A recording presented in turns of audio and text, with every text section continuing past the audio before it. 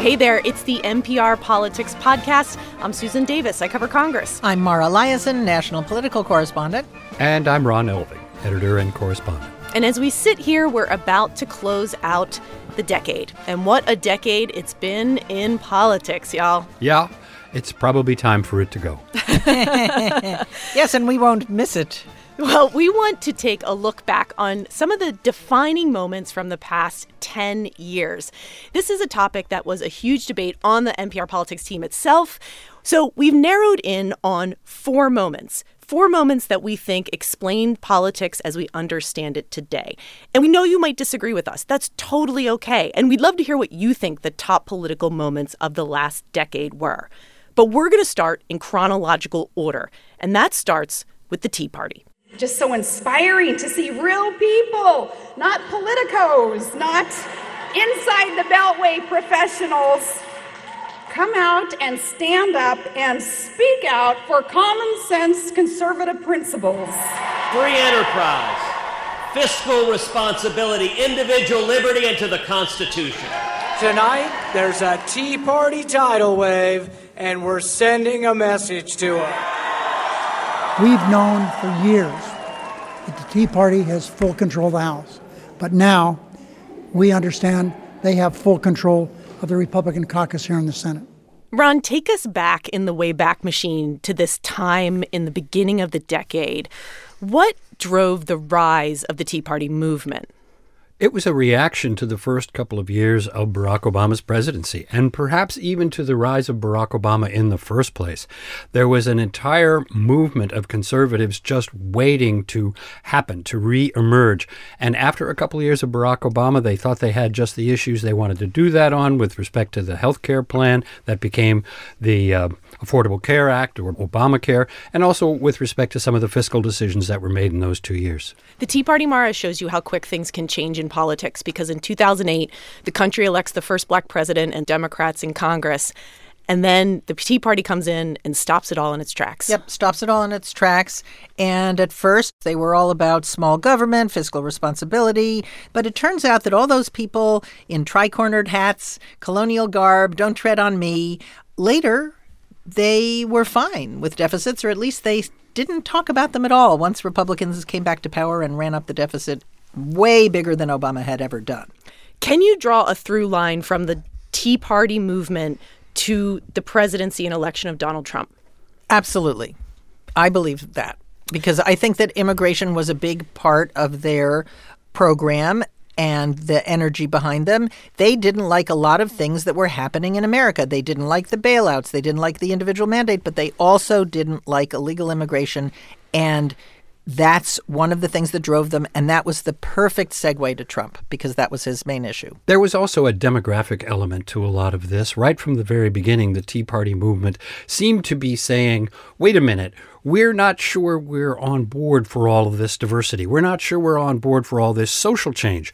And it got tied up with all kinds of social issues such as abortion, gun rights, we'll talk about that, and also all the rights associated with the LGBTQ movement. This all at the same time was symbolized by Barack Obama. Now, Barack Obama may not have been anywhere near the doctrinaire liberal that some people thought he was going to be on the left, or that some people feared he would be on the right, but he was a perfect symbol for the changes in America that many of these folks, and many of them were from less well-populated states or from less well-populated parts of the big states, a lot of these folks just felt that their America was slipping away, and somehow Donald Trump came along and personified that spirit. It also is because there was an element of the Tea Party movement, not all of it, but an element of it that did fuel birtherism. The conspiracy theory that President Barack Obama was not born in the United States, and Donald Trump embraced that conspiracy theory when he was just a New York businessman, and that helped give him a lane in Republican politics. Right, and there was a moment when people said, gee, would the Tea Party become a third party? Well, of course not. They morphed seamlessly into the Republican Party. As a matter of fact, you could argue that they were and continued to be the activist base of the Republican Party. They kind of personified where the Republican Party was going. And once Trump emerged, he was the guy to take it there. In a way, Donald Trump was both the beneficiary of the rise of the Tea Party, and in the end, he is kind of a natural end to it as well, because he is not taking on all of their issues. He is, in some respects, making it impossible for them to achieve some of their issue ends. And because he wants to have a big spending government that helps him get reelected, and because he wants to be, saying yes to everybody and juicing the economy so that this already record-setting economy keeps getting stronger through his reelection year, he is showing his independence from their whole philosophy. Well, that's only if you accept that their philosophy is the bedrock part of their philosophy is fiscal conservatism, and I don't accept that. I think that they were anti-immigration in their core, and I think that he is absolutely picking up the Tea Party banner, and that's why you don't hear any Tea Party remnants arguing against him, because he's doing a lot of the things that they want. And Senator Rand Paul, a Republican of Kentucky, who very much, is in the Senate because of the Tea Party movement, he's the one that declared it dead in the summer of 2019 in response to Trump's fiscal policy decision-making. Can you hear it? It's a dirge, a funeral march. It's the death of a movement, a once proud movement with hundreds of thousands of people gathered on the National Mall. It's the death. It's the last gasp of a movement in America that was concerned with our national debt. Today is the final nail in the coffin. The Tea Party is no more. Okay, and so the second moment as we move through the decade that we want to talk about is about guns. We've had a decade of mass shootings in this country, but the shooting that really defined a decade of sort of intractable gun debates in Washington was the Sandy Hook elementary school shootings in December of 2012, where there was 20-some mass casualties. 20 of them were 6 or 7-year-old elementary school students. Yes, this is the one, perhaps, that personifies the shock and the challenge to a national conscience that we have felt after many shootings, say most recently El Paso and some of the others. But in this case, you're talking about a school. The victims are children. They are massacred in their classroom. To see Obama in the briefing room with a tear trickling down his face, I mean, he was totally shaken to the core about this and frustrated and angry. I know there's not a parent in America who doesn't feel the same overwhelming grief that I do. The majority of those who died today were children. Beautiful little kids between the ages of 5 and 10 years old.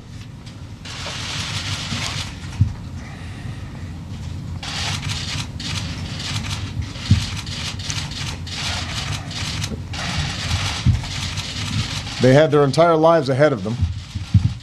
Birthdays, graduations, weddings, kids of their own. And President Barack Obama at the time is facing a divided Congress. Democrats control the Senate, Republicans have the House. And there is this sense that maybe they could find some bipartisan cooperation in what had already become a pretty divided Washington.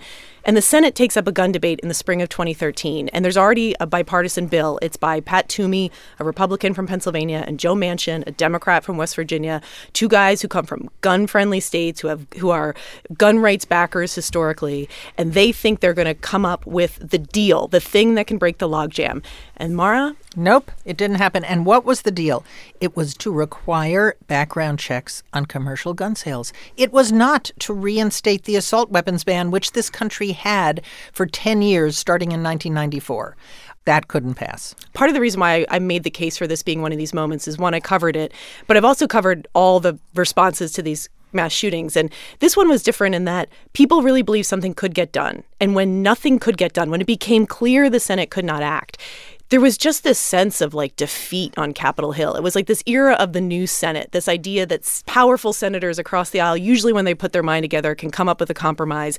It became so clear that wasn't going to happen. There was dramatic outbursts in the Senate gallery that day. Victims of gun violence were yelling, shame on you at the senators. Harry Reid, Barack Obama are out there just saying what a travesty of Washington this is.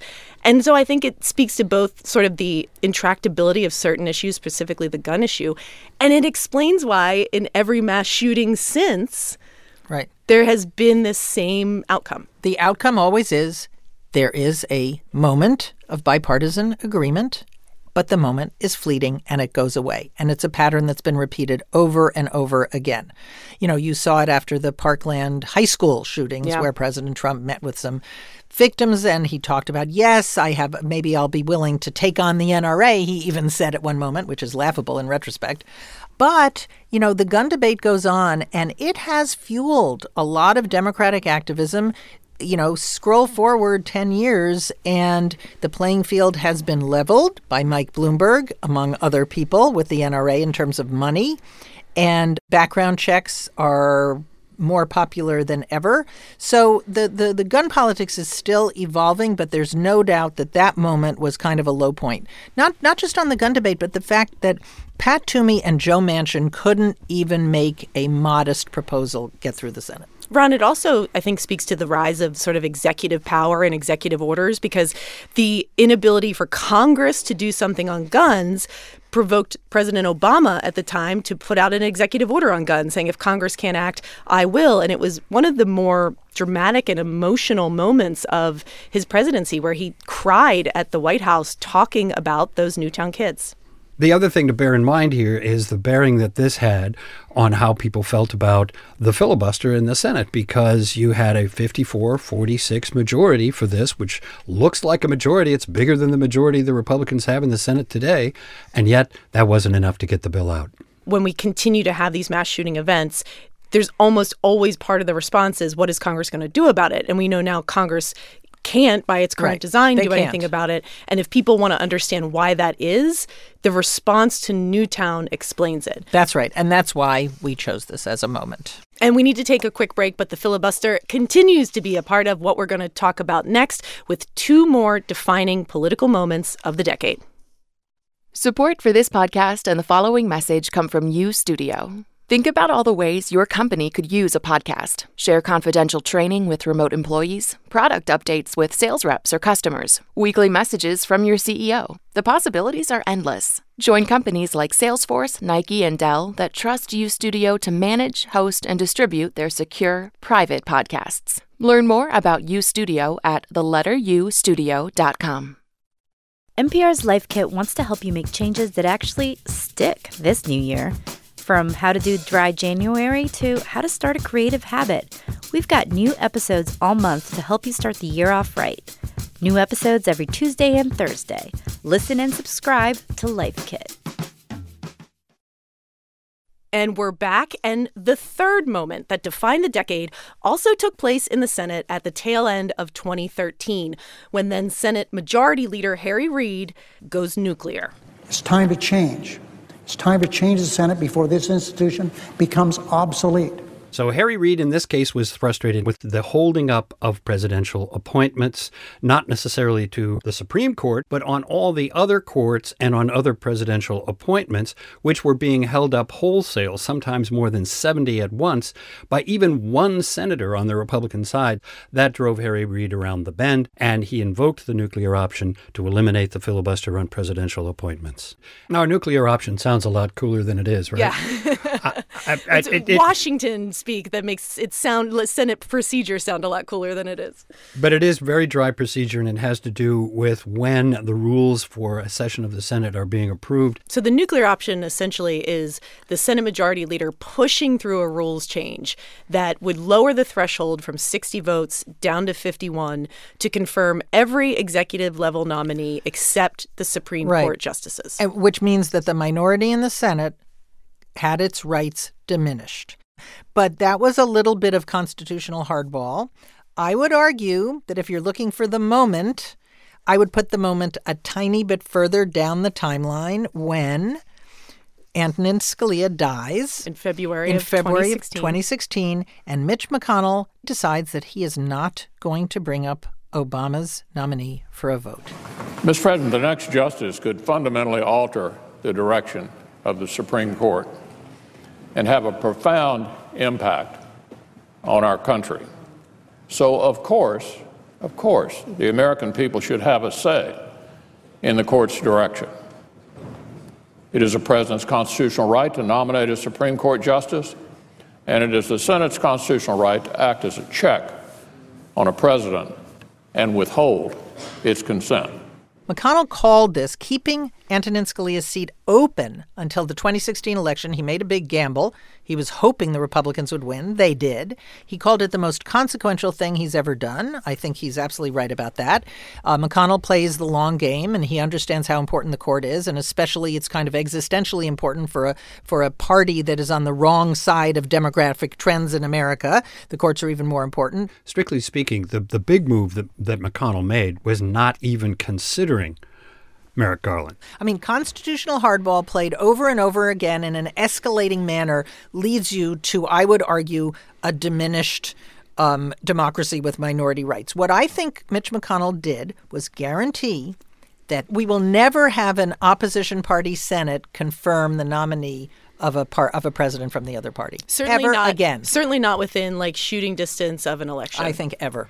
As a matter of fact, during the 2016 election, Republican senators said that we will never vote on President Hillary Clinton's nominees to the Supreme Court, ever. Yes, they were just going to just hardball it and stonewall it and say, we don't have to approve anybody we don't want to approve of. And that would be that. And we would be in that constitutional crisis in 2017 instead of the one we're in today. And McConnell returned the favor. He went nuclear in 2017, he finally eliminating the threshold also for Supreme Court justices. And that's what paved the way for Supreme Court Justice Neil Gorsuch and Supreme Court Justice Brett Kavanaugh. Which undermines the legitimacy of the Supreme Court in some way, because the thing we've learned is that if you don't have big bipartisan buy-in for either big pieces of social legislation like Obamacare or Supreme Court nominees, they're not as legitimate. But these judicial wars, to me, also speak to this rise and election of Donald Trump, because if not for McConnell's Merrick Garland decision and this promise of a Supreme Court justice on the other end of this election, that was hugely motivating to Republican voters who might otherwise have not shown up to cast a ballot for Donald Trump. Yes, specifically white evangelical voters who were at the time sort of, in some people's minds at least, still up for grabs, because after all, Donald Trump had his reputation and did not seem like a particularly religious man, even though he did once quote 2 Corinthians. He was seen as somebody who was, going to be kind of uncomfortable for really religious church people. But then the issue became something else. The issue became filling the Antonin Scalia seat and keeping alive the hope of overturning Roe v. Wade. All right, the last moment that we want to talk about that defined the decade, and this one was also a matter of some debate on the NPR Politics team, but we landed on the fourth moment being the October surprise, the Access Hollywood tapes, which I feel like needs no introduction to our listeners. But Ron, if anyone has just woken up and this is the first NPR Politics podcast episode they're ever listening to, what were the Access Hollywood tapes? The Washington Post broke a story about candidate Trump having been recorded on a videotape, but we're hearing the audio of him talking. We're not really seeing him talking, making exceedingly lewd comments about women. This was something that had happened 11 years earlier when Donald Trump was still very much in his reality show star persona. And he's talking to another show business personality, Billy Bush, and he is bragging about his various successes with women and what he's allowed to do by women. And the way he describes women is exceedingly lewd. I better use some Tic Tacs just in case I start kissing her. You know, I'm automatically attracted to beautiful. I just start kissing them. It's like a magnet. You just kiss. I don't even wait. And when you're a star, they let you do it. You can do anything. Whatever you want. Grab them by the you can do anything. Part of the reason why I wanted to make this one of the moments is when I look back on this decade, this moment falls into the category of you remember where you were on this day. Because when the story broke that this tape existed, it just sent a shockwave, not only through the country, through these campaigns, through the political parties, and everybody in this moment thinks, oh, everything's about to change. That's right. We thought for a moment, for maybe the weekend, that there might actually be a change in the Republican Party's heart towards Donald Trump, that they might actually try to make a change in their ticket. And some there was reporting that Mike Pence was contemplating whether he could continue to be on the ticket. House Speaker Paul Ryan refused to campaign with him in Wisconsin. This was the kind of thing that, one of the themes of the 2016 race was, OMG, how can any candidate survive this? This must be the end of Trump. I mean, we probably said it 5 or 10 times. This was the number one example of it. And of course, he survived and won. That's because we couldn't imagine that the Republican Party as we knew it could accept this.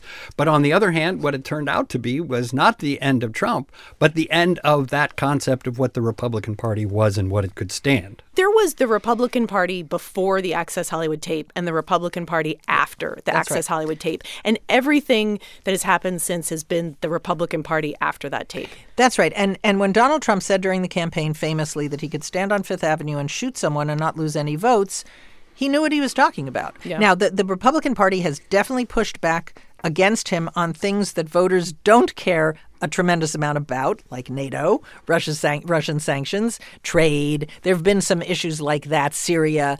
But on his behavior, you're right. This was the end of the Republican Party being willing to speak openly about their concerns or dismay about his behavior. And it blew up all the conventional wisdoms from in the media, in the political parties, about what a presidential candidate could be. I mean, when that happened, nobody thought Donald Trump could win. And he blew up that expectation. He goes on 4 weeks later to a history-making victory, despite what everyone, all the quote-unquote smart people in the establishment thought was the death knell of his campaign. Trump did release a video apologizing for the Access Hollywood tape. But on Sunday night, just 48 hours after that video had first been released by the Washington Post, there was a debate between Donald Trump and Hillary Clinton in which many people anticipated Trump was going to be, in some sense or another, humiliated by all of this. And it didn't come out that way at all. He showed up with a number of women who had been associated with complaints against Bill Clinton and sat them there where they could be seen. They tried at first to sit them in the very front row in front of Hillary Clinton, and some of them had blamed her for being Bill Clinton's enabler. So it was an extraordinarily aggressive performance on the part of Steve Bannon, the campaign director at that point, and on the part of Donald Trump. And they managed to somehow come out of that whole mess of an evening with some sort of a sense of having triumphed and survived. And it is that norm busting, that institution testing that we talk about so much, Mara, we've talked about so much, that has in some ways fueled Donald Trump and helped him and delivered him many victories. But yet also, as we sit here, he's also a president on the verge of facing a Senate impeachment trial. Yeah, and this is what I would argue. I mean, the president has a behavior deficit. The president has a great economy. He has all the ingredients that would have somebody cruising to re-election. And he's not. I'm not saying that he won't win, but he has a behavior deficit. People who approve of his policies have doubts about the way he conducts himself. There's a conventional wisdom that being impeached is bad. Now, we don't have a lot of precedents for it, right? He's only the fourth president to face this. Bill Clinton didn't suffer for it. But as we talk about the politics of impeachment, Ron, this is the question I keep asking myself as we go forward is, will it matter for Donald Trump in the same ways an impeachment might have mattered for other presidents? I mean, he's the only one to face re-election under impeachment, but we have no data set. He's the only one to face re-election, so we have no one to compare him to. We know that Bill Clinton's numbers went up by 10 points during impeachment, but there's no one to compare this to. In the end, it'll probably not be the deciding factor in whether or not he's reelected, assuming that he is not removed from office. So what it's going to be is one more example of how Donald Trump can take almost any kind of event, almost any kind of disqualifying, appearing to disqualify event, and still be Donald Trump and have the strengths that he has had and have that toxicity that keeps him from being as popular as one would expect him to be with this economy. All right, those are our 4 moments that we think defined the political decade that was. But we know you may disagree with us, and that's okay. We would love to hear what you think this decade will be remembered for. I, for one, am ready to say goodbye to this decade because I've never known what to call it. I think we'll just call it the teens. I don't know. But you can go to our Facebook page at n.pr/politics group. I'm Susan Davis. I cover Congress. I'm Mara Liasson, national political correspondent. And I'm Ron Elving, Evermore senior editor and correspondent. And we wish you a happy new year, and thank you for listening to the NPR Politics Podcast.